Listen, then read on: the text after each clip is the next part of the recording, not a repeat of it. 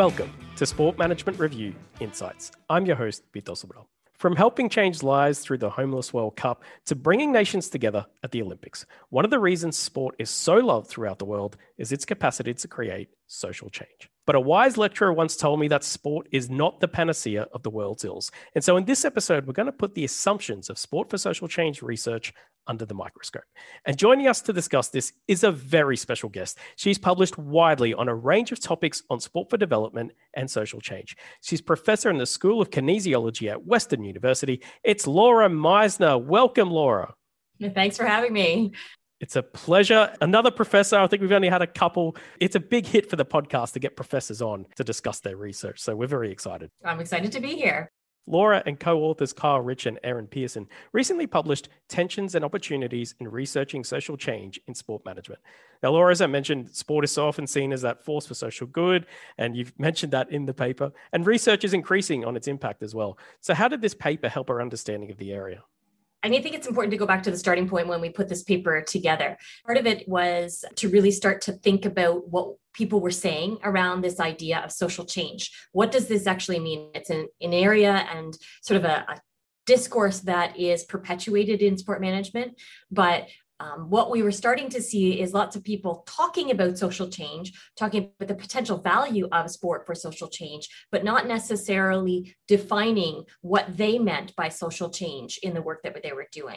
So what we wanted to do is take a look what authors were doing, what researchers were doing in the space in order to understand how they were conceptualizing this concept of social change in order to inform how we actually use sport in the ways that we do to potentially produce positive outcomes. I'll get to the definition of social change and those ideas in a second. I just want to ask, what motivated you to look at this aspect of sport development and sport management research? My work for a long time has been looking at the impact of sport on potential for positive social change. So whether it be through events to create social change in communities, so positive impacts in communities and community development.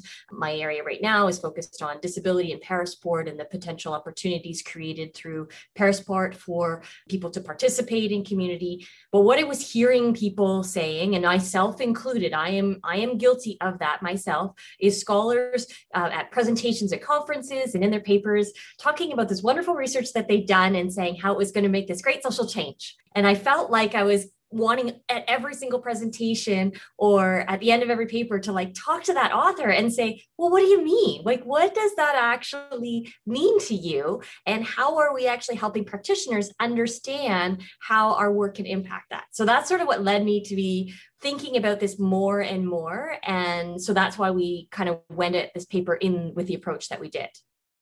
And I can understand where you're coming from. It almost is a term that is just accepted that, well, we all know what this is. But so often with these simple things that we think, it's far more complicated than that. So on social change, like you mentioned, it's been used widely, but what really is it? It's the theoretical focus of this review. What specifically is social change and how does it relate to what you were looking at here? Right. So I think we have to understand that there's not really one definition of social change. And that's part of what we were trying to get at, is trying to understand how authors conceptualized this concept or the interlinked concepts of social and change. So for us, we used Strasser and Randall's definition of social change, which focused on various factors of economic, social, and cultural resources. So those social constructs that are embedded in power relations. So that's the social element. And then the change element, we looked at issues around trajectory. So things like, our expectation that social change means automatically positive is also problematic. And that's been highly critiqued in the sport for development literature. So what do we mean by change and what rate of change and what direction is that change happening and how is that happening? So the definitions are needing to include all of those things. I don't have one definition per se. We have a conceptual framework that we worked with to understand social change. But then we looked at how other authors were talking about and conceptualizing and theorizing social change. Like you mentioned, it's pretty broad. We've got different ideas of what it actually is and how it's manifest. So how did you go about collecting and considering the articles you wanted to use in your review? When we started this, initially, started only with a focus on sport management journals. So sort of what I would call our big three, but just contested as well. So sport management and review, ESMQ, JSM. And then what we were actually really greatly, the reviewers pushed us to think about broadening the scope of that to include other areas as well. And so we didn't want to go outside the scope of sport management, but we wanted to make sure that we were kind of capturing and encompassing what was happening in the broader literature around sport management. And so we had to broaden the scope to look at journals that were cited, ranked, they were listed, they were indexed. So certainly you'll see journals, there might be people who would say, well, that journal's, a journal that we all might know really well, might not be present in the review. And that just means it didn't make criteria. It didn't meet the criteria. And that was with indexing and was ranked, and it had to be ranked within the top 100 of our sports studies journals. And so that's how we started to look at journals in general. And then we had to look at articles. And so doing wide searches of the concept of social change was really interesting because we got everything and anything from all over the place. And so we really had to think about, did we want things like sport for development in that, and sport in development, or sport development, or community sport and development? So we had to think about that. And there's been some really recent fantastic reviews done on sport for development. One of the most recent ones I think about is Schulenkors's review. There's another recent one as well. And so we decided to exclude literatures that only focused on sport for development literature, because there had been some extensive reviews done on that. So that was a choice we made. So certainly that might be a deficit in some of the aspects of what we looked at, but that we had to make some decisions. Otherwise, we were going to have far more than we could manage to look at. And then when we went down to it, looking at from titles to abstracts to in the articles, what we wanted to see is articles that actually defined or used some theory of change or theory of social change within their articles. And that's where it was sort of a big aha moment for my co-authors and I when we did this, and went, wow, there are very few of us who are actually defining or theorizing what we mean when we say social change. We are assuming it's a positive outcome and it's something wonderful, and there we go, move on. But we haven't actually really conceptualized it. So that was sort of an aha moment when we were doing our initial analysis of things. And so we had to think about, okay, so how do we present this? Goes back to my master's and the constant rehashing of sport is seen as inherently a good thing, but is it? Yeah, exactly. And that's the question. I mean, it's one thing to say that the work that people are doing is creating this potential for positive social change, or it is social change, but what do we really mean by that? And I think it's just about encouraging authors and scholars to think through the words that they use. I know at one point in one of our presentations, and even maybe one of our reviewers talked, are we just talking about semantics? Is this just a discourse? Well, that discourse really matters. And we have to think about how that discourse and those words that we use define the research that we're saying. Because then if we don't, then how do practitioners pick this up and take this and understand what it is they're supposed to take away with this research? So I think it was just really for us to start to say, let's encourage everybody to at least have thought about this as they're moving forward with their really wonderful work on social change. We'll get to the findings in just a second in more depth. But I just want to ask about the three stages that you used to do the review, which you mentioned, which was search, extraction, synthesis. How did that actually take place? How do you define how that took place? It's messy. It's terribly messy. And I wish Erin Pearson, who is a PhD student working with me now, was here to answer that question, because she was instrumental in doing the actual extraction and analysis. So bringing us together. So we would have these massive lists in our big Excel files to start with, to try to aggregate all the articles that we were finding, and then look at how each of those articles fit into the different categories that we had defined, how they define social change, whether there was an empirical definition, whether there's a theoretical framework, and what that looked like. So it went from looking at, the titles and abstracts only to getting in depth into actually what they did in each of the articles. So we did look in detail at actually what was done within the piece to understand further how authors may have articulated or theorized that. So each article was scrutinized primarily by Aaron at the outset, and then by Kyle and I for the ones that we sort of defined as the subset that we drew upon, because it did go from what started out as a really large set that had social and change and sport and change and sport and development in it, down to a much smaller subset of 63 articles that actually had some type of definition, some type of theoretical positioning of social change that went huge from 500 and some to begin with, which I don't think is even mentioned, to 300, to really only 63 that actually articulated the things we were looking for.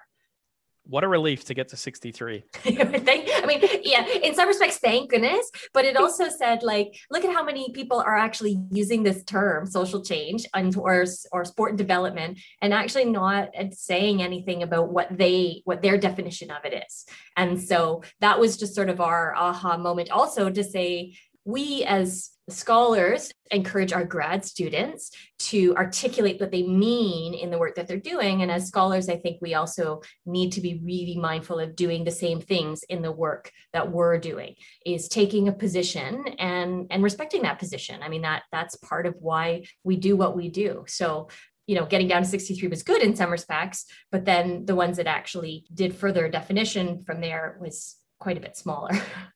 I also like to think that if you start off messy and get something a bit more structured and understood, it makes for the best outcomes. I hope that's true, because that feels like what I do when I'm doing my research. Yeah. Yep. And to be fair, and part of it is, because we were using a specific framework, right? We were using the Strass-Randall framework of social change. We were looking at the ways in which different authors articulated the level and unit of analysis. So around individual interaction and group level of that social piece, but also the profile of change as well. And so that helped us to kind of get down to that smaller, manageable group. And I think if we left it really large, we would be all over the place. And I don't think it would give us as much of the good outcome as what we've come up with. So from this very thorough collating of research and analyzing this, what were the key findings? I guess one of the key findings that stood out to us is very few scholars, and my own articles in there, my co-authors' articles are included in there, are actually defining social change in their articles and when they're using it. So they aren't really necessarily articulating them. Now, they may articulate them in a different way than the framework that we have, but they haven't been necessarily articulated in a way that defines the social, so the level of which that particular social individual group or interaction, or the manifestation of change. What do we actually mean by change? It's an assumption of positive for the most part, but doesn't necessarily define what that manifestation looks like. We also, unsurprisingly, and perhaps from the journals that we did, we have a very geographically narrow group of authors, and so where the publications are coming from, right? So lots of us are talking about social change and the use of sport for social change, but lots of us who are talking about it are from Western industrialized nations, primarily Australia and North America, and a few European countries. But that's the, so very narrow scope when we talk about the concept of social change. So that really is something I think is important for us to think about, is that notion of social change as this wonderful positive thing, really that universal as we think it is, the same as we think about sport as this wonderful panacea that's going to fix everything. Maybe we need to really think about what we mean by that. So that was a really telling piece that came through in our findings. And just some other aspects that was also, I think, evident was issues with consistency and just the landscape of what's happening in sport management research. So interestingly, in terms of the landscape of it, the ones that tend to be good at defining or have some sort of definition around social change and use that have tended to be either review articles or theoretical papers. So 31 of those papers were review articles or theoretical papers, which also included things like editorials, perspectives, and a couple of Ziegler addresses. So that's almost half of the articles that had a decent definition and talked about the idea of social change were non-empirically based articles. So that's an interesting in terms of that landscape piece. Of the research articles, or the ones that included empirical data, 21 of them were qualitative. So things like interviews, observations, document analysis. So those articles tended to have some level of a framework, but it was more of an inferred framework. You could get it based on who was being interviewed and how that was happening, but not necessarily a set out definition in advance. Just more broadly, we went in this looking at what's happening with social change and research in sport. How did this advance our understanding more broadly of the area? I'm going to be really honest and to say we weren't necessarily trying to change the face of how we look at sport management research and social change. And I think one of the initial reviews we got, there was a lot of uneasiness that we were critiquing our colleagues by suggesting they were not defining these things, and yet they were doing really good work. And I think that's not our intention at all. Our intention was to say, if we want our work to be more relevant and to be more impactful, particularly for those reading it and for practitioners, then we need to do a really thorough job about thinking how we set out our definitions and we articulate those throughout the work that we do. And that we are clear about what we mean when we say sport has an impact and can be a force for social change. Because while we agree it's not the panacea, we do think that sport has this great opportunity to create a positive impact in communities for individuals, groups, on the interaction level. But we need to be encouraging scholars to really be clear about what they actually mean by that change, how that change is manifested, and at what level that change is manifesting. Because I think that will really help practitioners, because if a practitioner is reading an article and then goes like, well, okay, but I don't get where this is actually impacting people, right? So we have to be really clear in articulating those things. So based on that idea, and it makes a lot of sense that sport isn't going to fix everything, but it can help. What advice would you give for researchers or people who want to, or researchers who want to get involved in sport for development, research that has a social impact? What advice would you give them?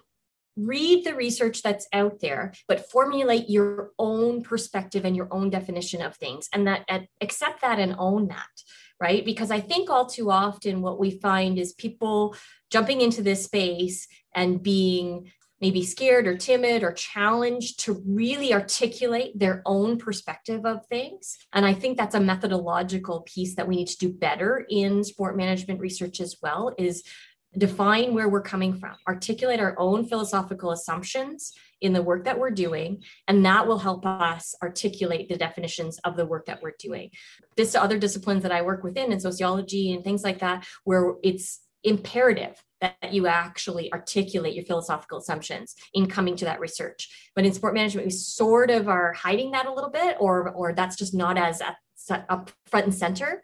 And I think for new researchers coming into this, they need to be well-versed in understanding where their own perspective is coming from and bringing that to the forefront, and not be swayed by being told you have to be this unbiased observer of things, because that's just not possible. It's completely impossible. We all come with our own perspectives, our own lenses, and the clearer we articulate where those lenses are coming from, the better our research is going to be and the more impactful it's going to be.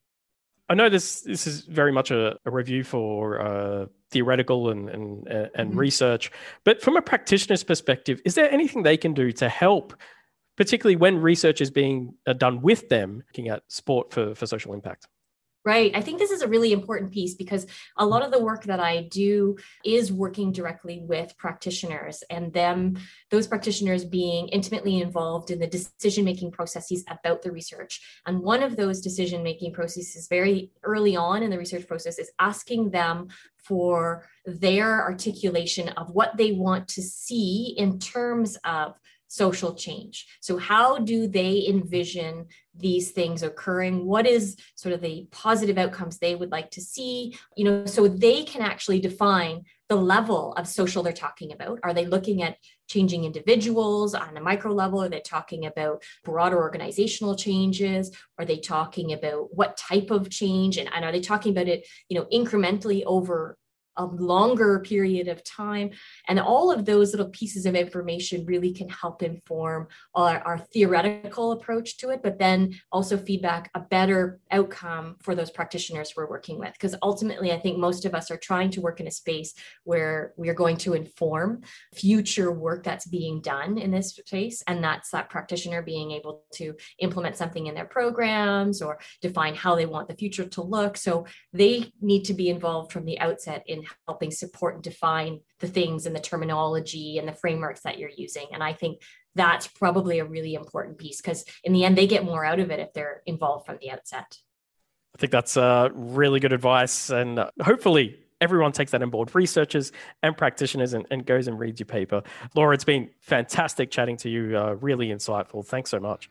Oh, it's been a pleasure. Thank you for having me. And thanks for listening to Sport Management Review Insights. Head to the Sport Management Review website to check out all the latest research that's being published, including the article discussed in this episode, Tensions and Opportunities in Researching Social Change in Sport Management. That's it for this episode, but of course, there are many more you can listen to on your favorite podcast player. And if you could follow the podcast and give us a 5-star rating, that'd be great too. We'll be taking a bit of a break during the Olympic Games, but that's the perfect time to catch up on some earlier podcasts you may not have heard. We'll be tweeting them out during the games too. Until next time, it's bye for now.